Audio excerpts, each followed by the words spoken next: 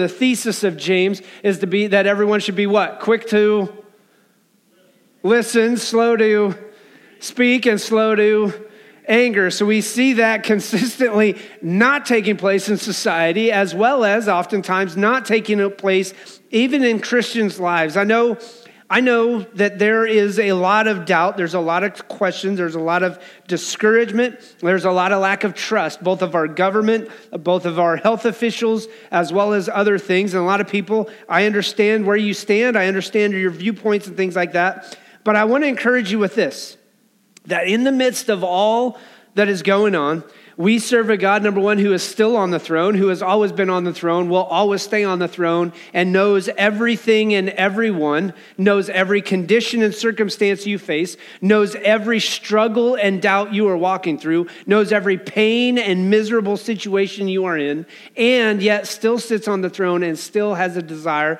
and loves and cares for you and wants you to know that truth. So as we jump into James chapter 5, if you have your Bibles again, flip to there.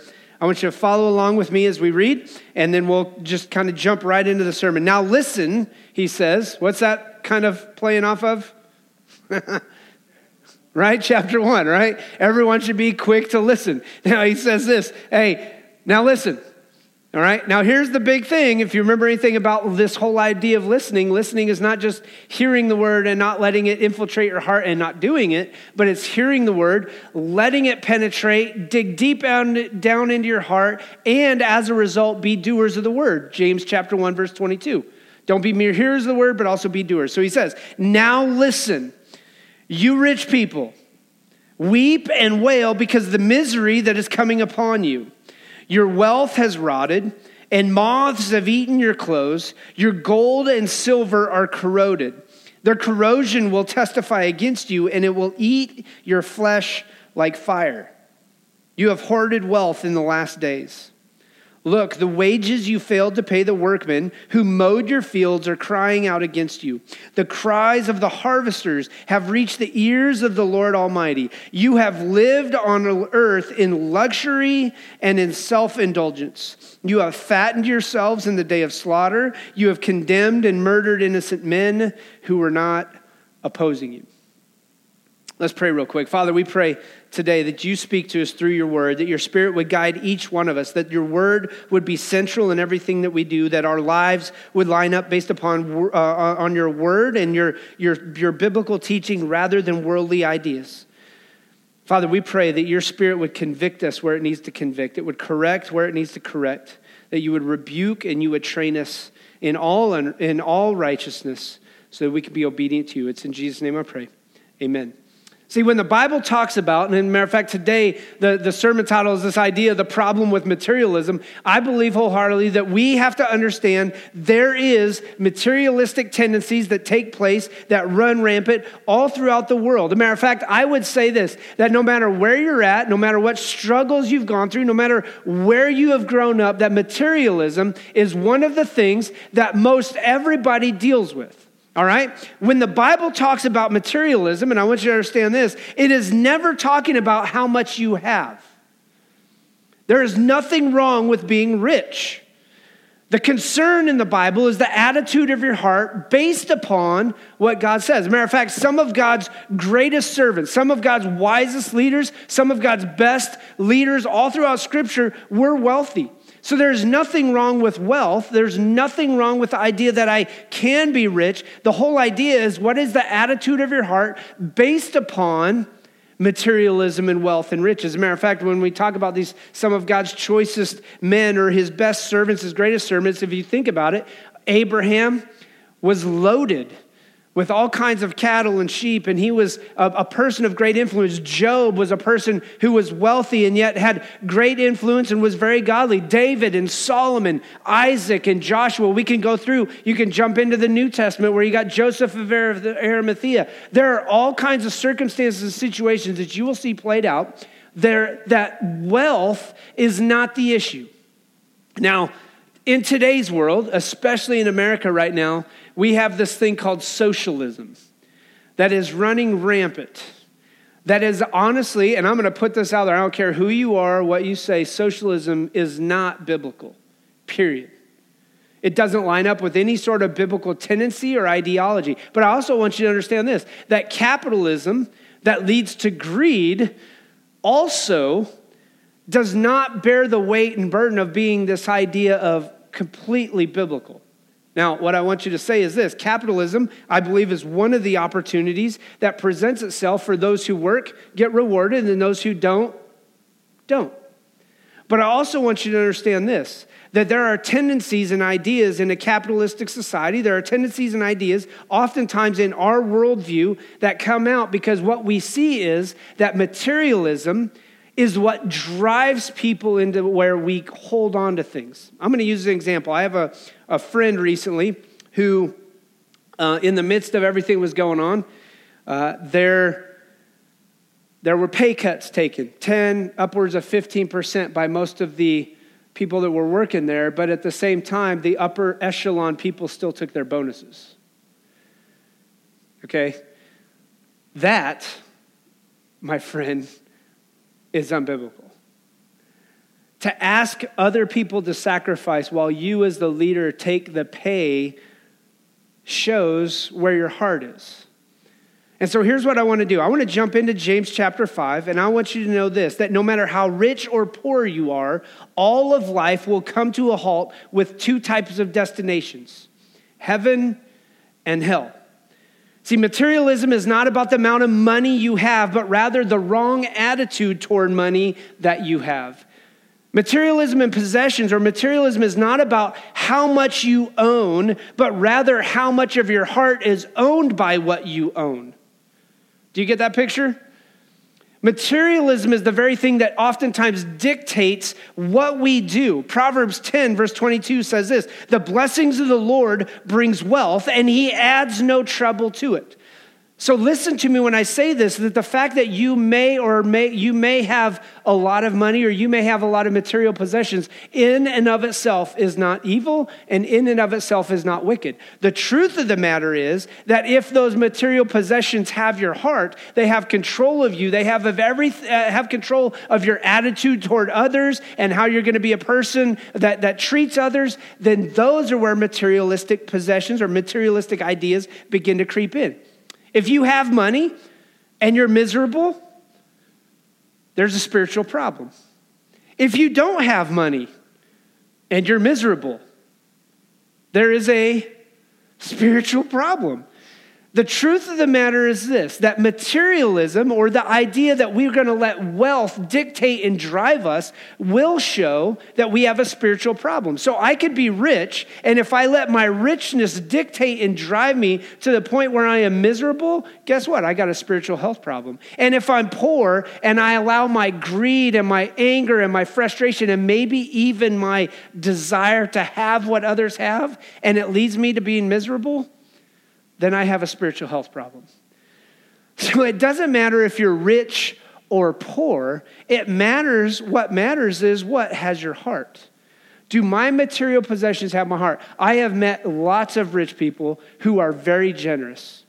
And what's funny is they're generous to the point where I've heard poor people say, that person has so much they need to give more. Really? Because I know you hold on to your pocketbook like you got $1 million when you got nothing, and you're not willing to give or sacrifice any. And so what I want you to understand, that currently what's going on in our society, where there's this call for rich to pay more than the poor, oftentimes is built by what? Greed. The very people who don't have because usually they've made unwise financial decisions. Matter of fact, we know this, that materialism is the attitude of the heart. And you may say, well, I'm not a materialist. Well, today we're going to answer that question based upon the questions I want you to ask yourself today. So I want to ask you this: are you content with what you have until you get more? Because if you're not content with what you have until you get more, then you are a materialist. Or are you discontent with what you have until you get more? Because if you are discontent with what you currently have, you are most likely a materialist. You are driven by materialism. See, I believe that in the midst of what's going on, usually the reason materialism drives us is because materialism is our attempt to buy joy, to buy peace, to buy happiness, to buy prosperity, to buy friends, to be able to say, look at what I'm able to do with my money that I got. See, the truth of the matter is this. Most of us don't realize, number one, how rich we are. As a matter of fact, if you make, and I've said this before in our financial series stuff, if you make more than $18,000, you are in the top 96% in the world. At which point I usually get this, well, yeah, but I live in the United States. Well, great. Last I checked, that's a blessing, not a curse. Last I checked, everybody has equal opportunity to make equal amounts of money to a certain extent, obviously. Some get blessed because parents pass down others and things like this. But you and I are given equal opportunity to step into a point and a position to work hard, to be a benefit, to make some money, to do whatever it is. And what I find consistently is that most of the times we attempt to buy joy, peace, patience, and happiness in life, and oftentimes we'll do it with credit. And so we have to learn today, I believe wholeheartedly, that we must learn to get from God what we are oftentimes expecting from the move up or from the pay up or from the pay out. You and I, in order to understand that we don't need to be driven by materialism, have to understand that we need to get from God what oftentimes we want to get from other things. Joy. Joy does not come from money. Matter of fact, if that was the case, as I look around and I think back of all the famous people that we have seen consistently, both musicians and other things who have committed suicide with all kinds of money, and people go, oh, what happened? Money does not buy joy.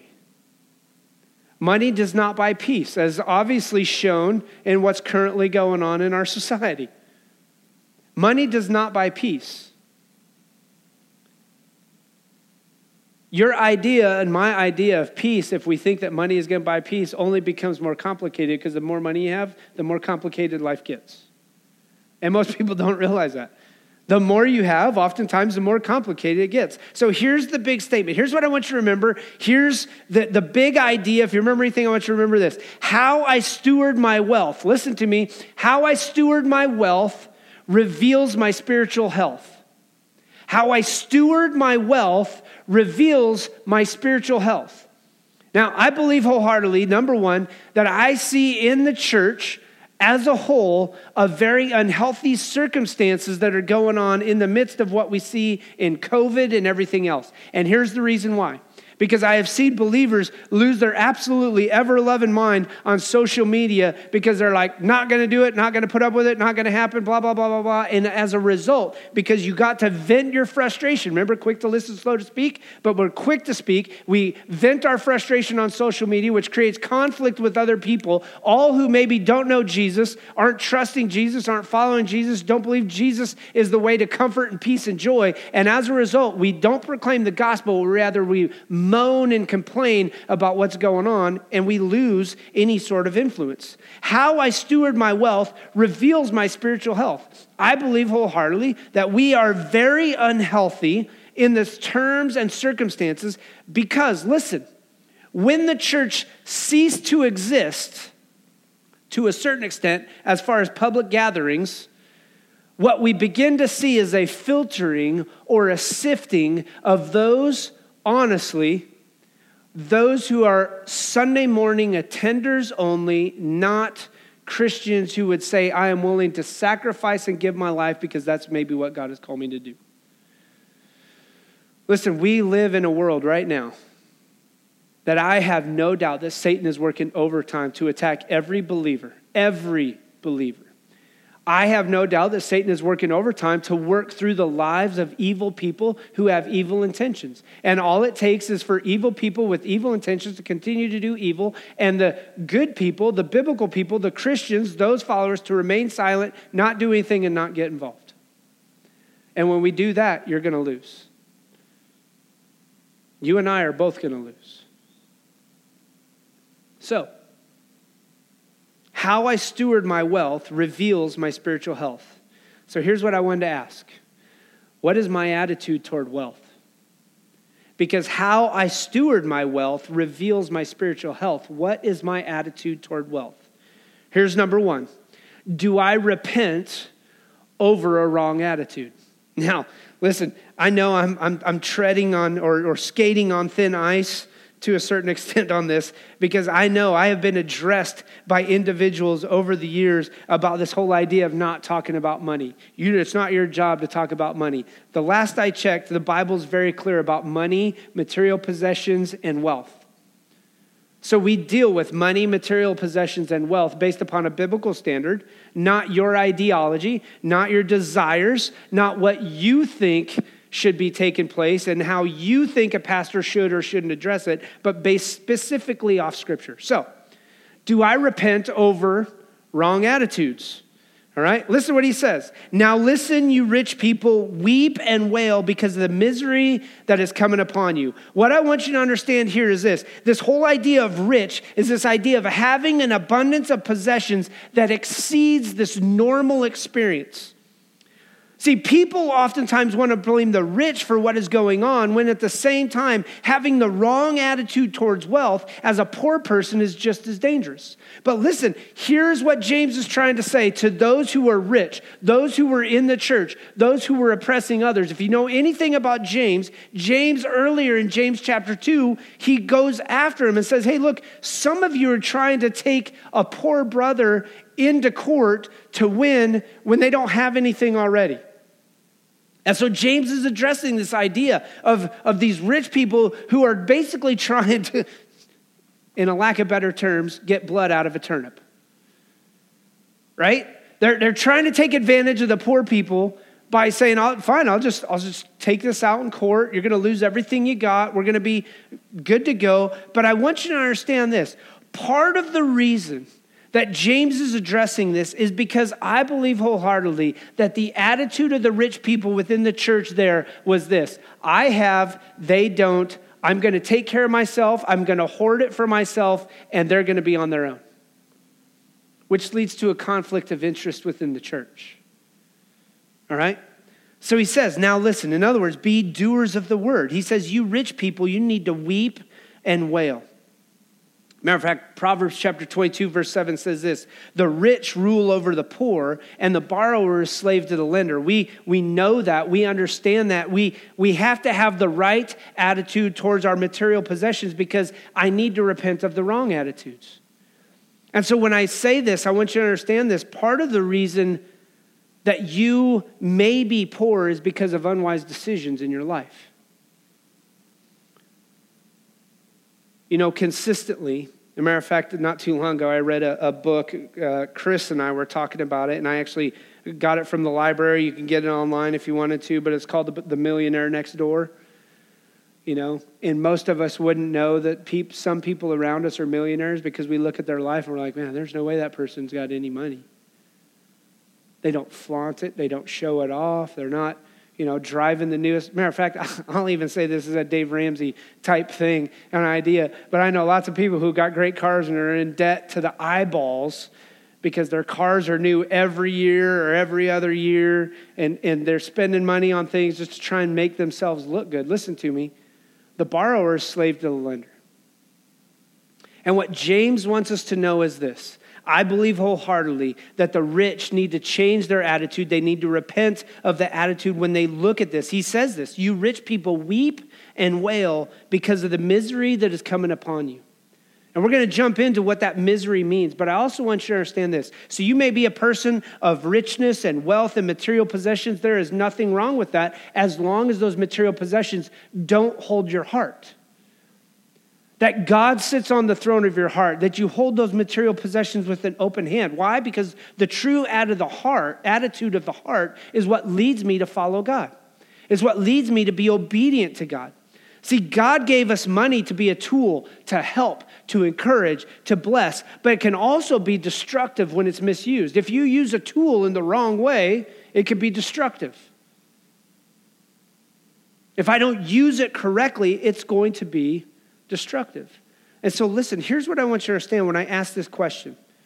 What is my attitude toward wealth? And I ask you this, do I repent over wrong attitudes? Hear me out and hear me clearly.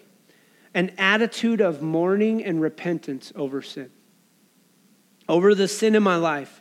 It may be the fact that I've let materialism be the goal, that if I had money, or I begin to compare other people.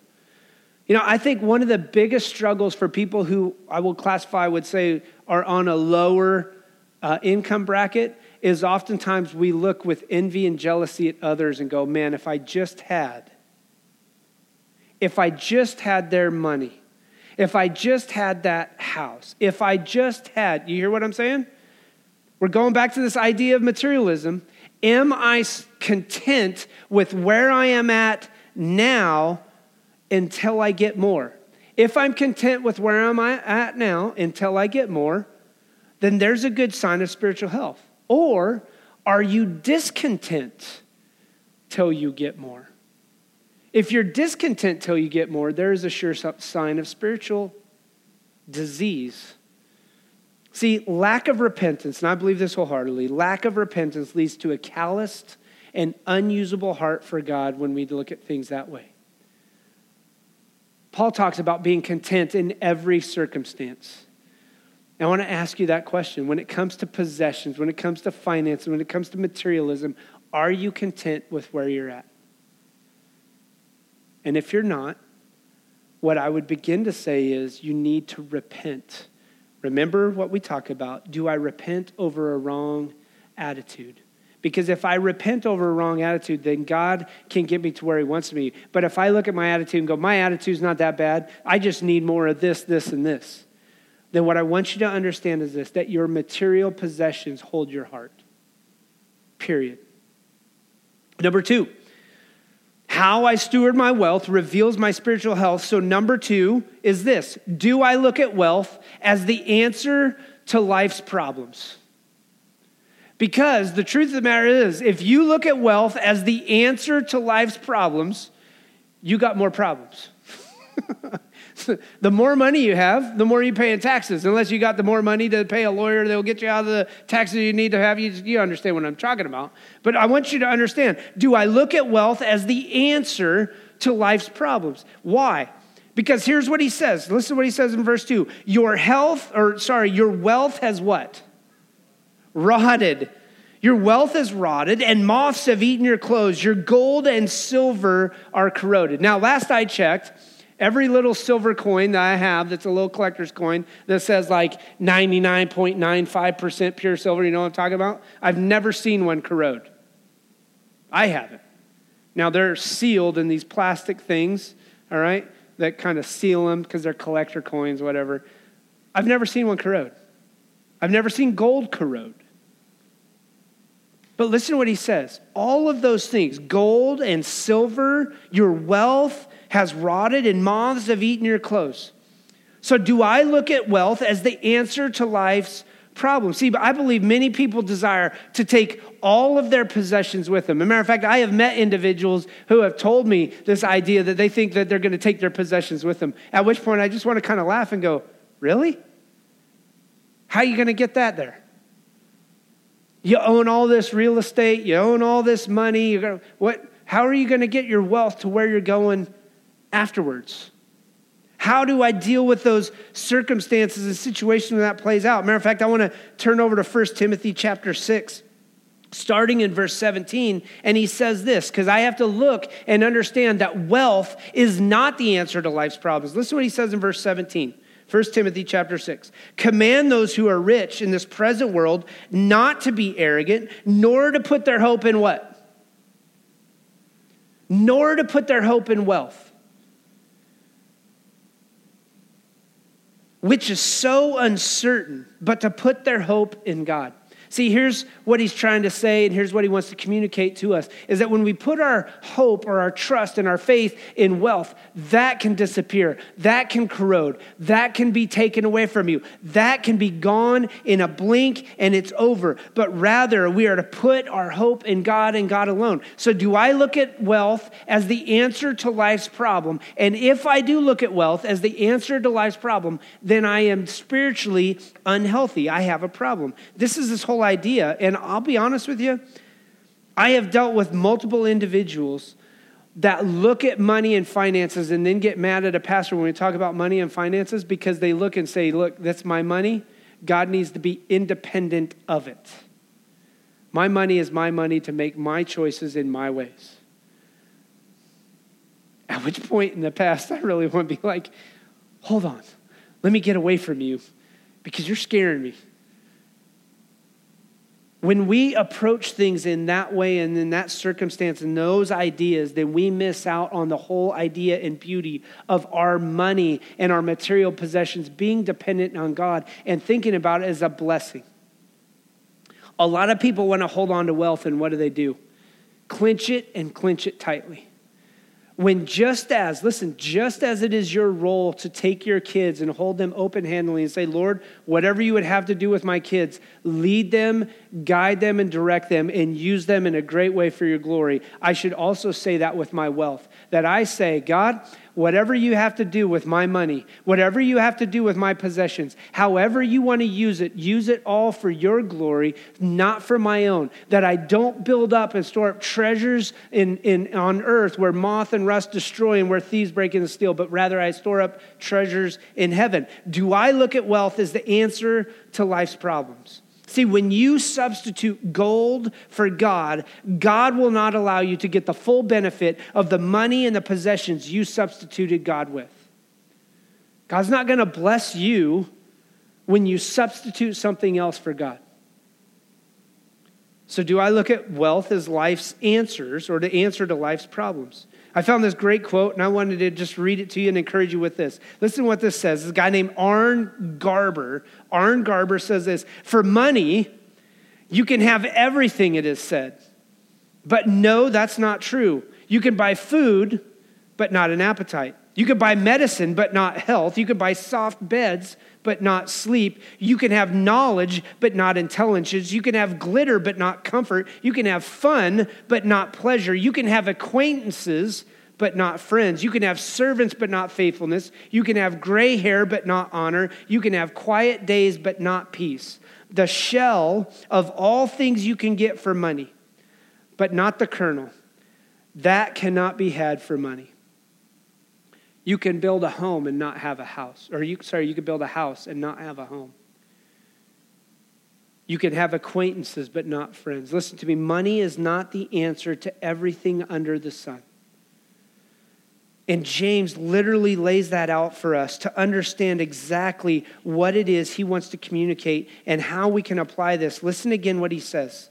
He says, your gold and silver are corroded, and listen, their corrosion will testify against you and eat your flesh like fire.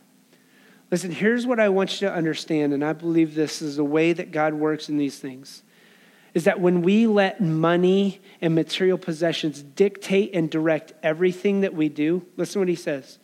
He says that it will literally eat your flesh like fire. It will consume you. It will make everything you do be functioned and focused solely on pleasing you and you alone.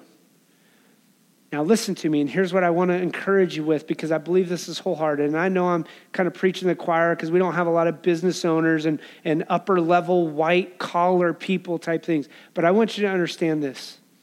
One of the greatest struggles in America right now, I believe, is this, is that greed drives everything, including the greed of those who are over those that are under them. What I mean by that is this. I know in the past of business owners who have been told, hey, don't do that. You need to take that money for yourself, even though those business owners were doing really well. Take it, profit of it. Don't take care of your employees. Don't take care of those who are under you. And listen to me, as a Christian, if you own a business, I believe one of the greatest responsibilities you have, obviously, is to present the gospel to those who are under you. But I believe you can do that by taking care of the people who work for you and under you. Greed doesn't get you further along the process in God's economy. Greed only makes you look stupid and ineffective down here on earth when all you have to do is take care of those who are under you. And that brings me to number 3. When we talk about this, how I steward my wealth reveals my spiritual health. And I ask you this question, what is my attitude toward wealth? Here's the third question I want to ask. Do I allow wealth to contaminate my character? Do I allow wealth to contaminate my character? Listen to what he says at the end of James. As a matter of fact, or James 5, here. I want to start the end of verse 3. He says this, you have hoarded wealth in the last days. Look, the wages you failed to pay the workmen who mowed your fields are crying out against you. Do you hear what's going on there? What's going on there is somebody worked, and they worked hard. They mowed their field. They're getting ready for the harvest, and yet they're not what? They're not compensated for it. They're not paid for it. They're not cared for. And as a result, the rich person pads their pockets and the poor person walks away being taken advantage of. And listen to what he says. He says, you hoarded wealth in the last days. You know, when I think about this term hoarded, if you've ever seen that show Hoarders on TV, it's about gross. You know what I'm talking about? Like these people buy stuff and they just stack it up and they go in their house and all they got like is a pathway maybe through a room because they got stuff everywhere. Could you imagine that? This whole idea that you have hoarded wealth. You have held on to it to a point where you don't even know what you're going to do with all of it. And he's coming down on believers. Listen to me. Hoarding it rather than being generous is this whole idea. Now listen, I believe wholeheartedly that in this idea of the American dream and having a retirement, there is, to a certain extent, nothing wrong with that as long as, listen to me, as long as I believe that you're not hoarding it to the point where you can say, I'm just going to ignore those who are in need around me. I don't know that I can single out anybody. I'm being honest. I don't know anyone in our church that would be in that circumstance or that situation. There is such a thing all throughout Proverbs about being wise. There is such a thing about in Proverbs where it says to leave an inheritance for your kids. There is such a thing as making wise decisions and taking care of yourself. But I also want you to understand this. When we talk about what James is talking about, he says you hoarded wealth in the last days. And I think it's important to remember this whole idea of in the last days. It could be the end of your days, but it also is this idea that it could be the end of days. And the question would be asked is this, have I used everything to my ability that the Lord has blessed me with in order to influence people, in order to serve people, in order to love people and show people the good news of Jesus Christ? Have I used everything I could in my power that the Lord has blessed me to lead others to Jesus? Why? Because in the last days, when the rubber hits the road, when everything gets really difficult, your wealth and my wealth and the things that I have can be used to proclaim the gospel to those who are farthest from him. And he literally says this, look, the wages you failed to pay the workmen who mowed your fields are crying out against you. And I think it's important to remember this whole idea. Proverbs chapter 11 says this, the Lord abhors dishonest scales. And I believe one of the greatest influences you can ever have, if you're a Christian businessman or a person who is in charge of taking care of those under you, is to say, listen, I want to, number one, pay what we would call a fair wage. All right? This is not leaning towards socialism. This is not talking about the minimum wage. I'm talking about paying a fair wage and taking care of those who are under you. See, the person worked for them, and yet they weren't paid. This person rightfully earns the wage, and then they're not cared for. They're not taken care of. Is that the idea of loving your neighbor, or is that the idea of loving yourself?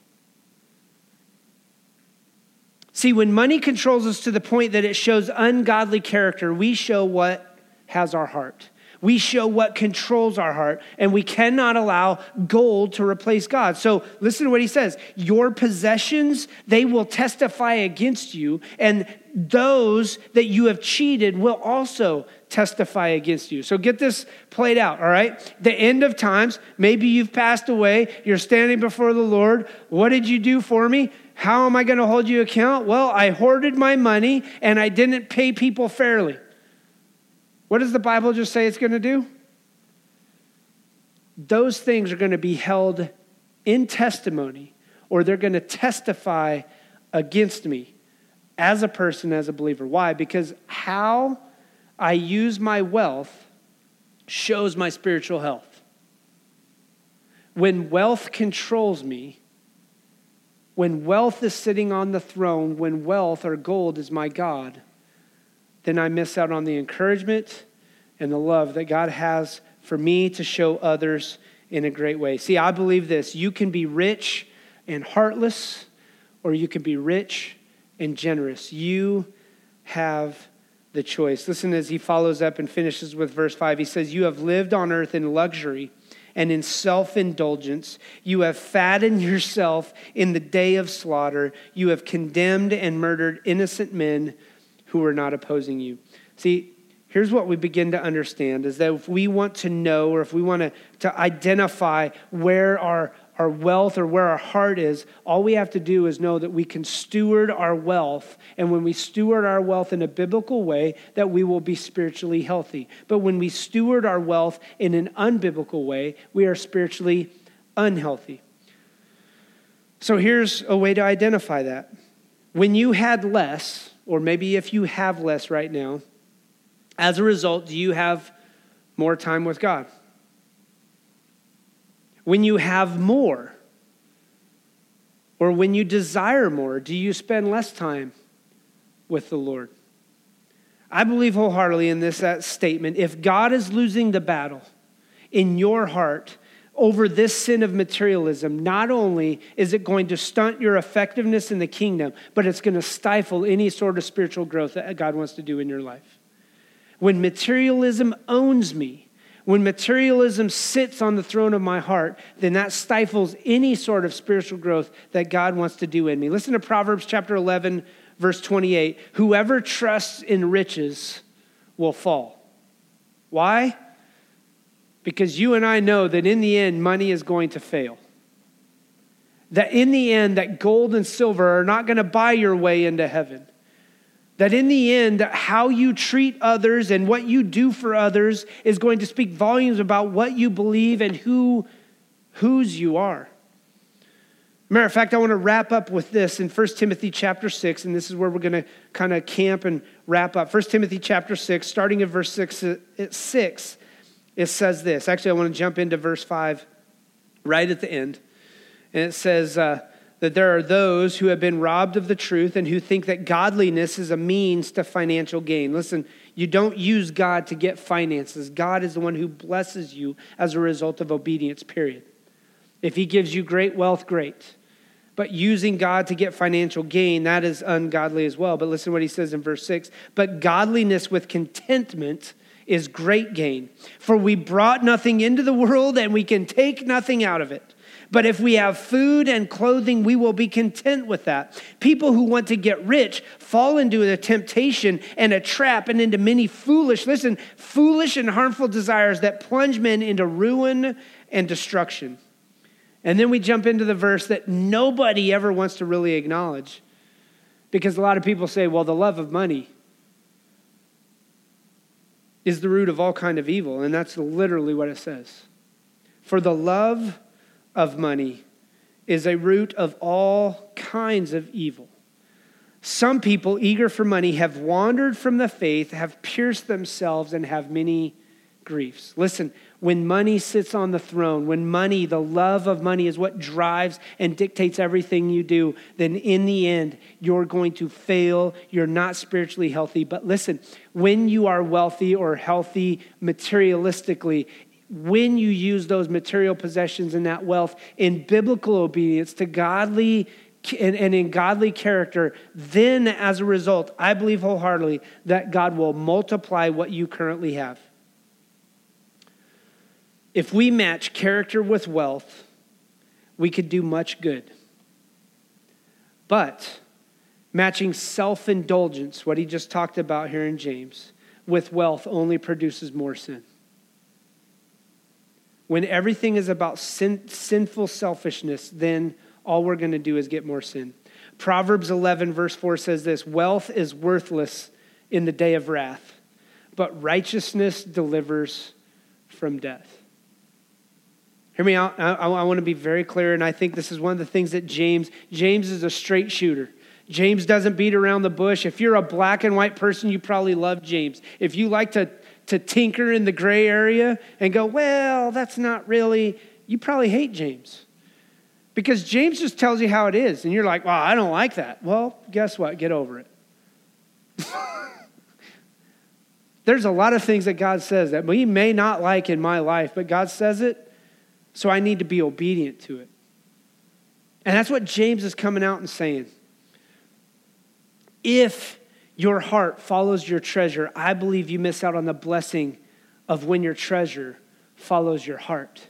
Why? Because when God has your heart and your treasure follows your heart, then there is great opportunity for great blessing in the kingdom of God. But when your treasure is your finances and God doesn't have your treasure, then your treasure is what's going to mislead you.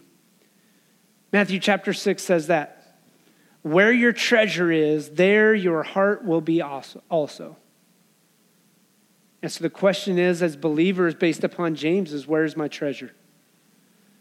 Because I believe, again, based upon the key statement today, that how I steward my wealth. And you may say, well, I'm not wealthy. Do you have money? If you have money, you have wealth. If you have joy, you have wealth. If you have Jesus, you have wealth. If you have a family, you have wealth. If you have those things, you are wealthy. It's just not based upon American ideology of wealth. You and I are wealthy, and the Lord wants to bless your wealth or your material possessions.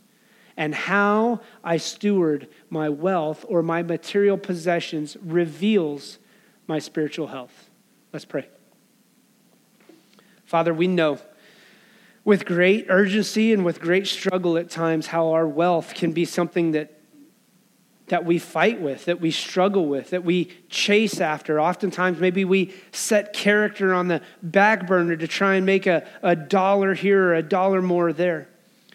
God, I pray just as we looked at this, that you would convict us through the power of your Spirit.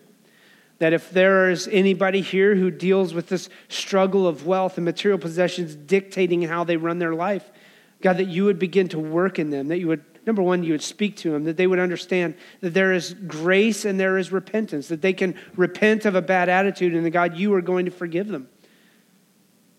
That you would forgive us for having a wrong attitude. And Lord, I pray that that would be our heart. God, I look at a world where right now we have fighting over money, we have fighting over race, we have fighting over physical health and wellness because of a sickness that's going around. And we see a lot of unhealthy attributes played out in our society. God, may we as Christians be healthy. And if we're not, God, would you, the great physician and doctor, diagnose, show us what we need to do, correct it, and let us take the next step to be doers of your word. It's in Jesus' name I pray. Amen.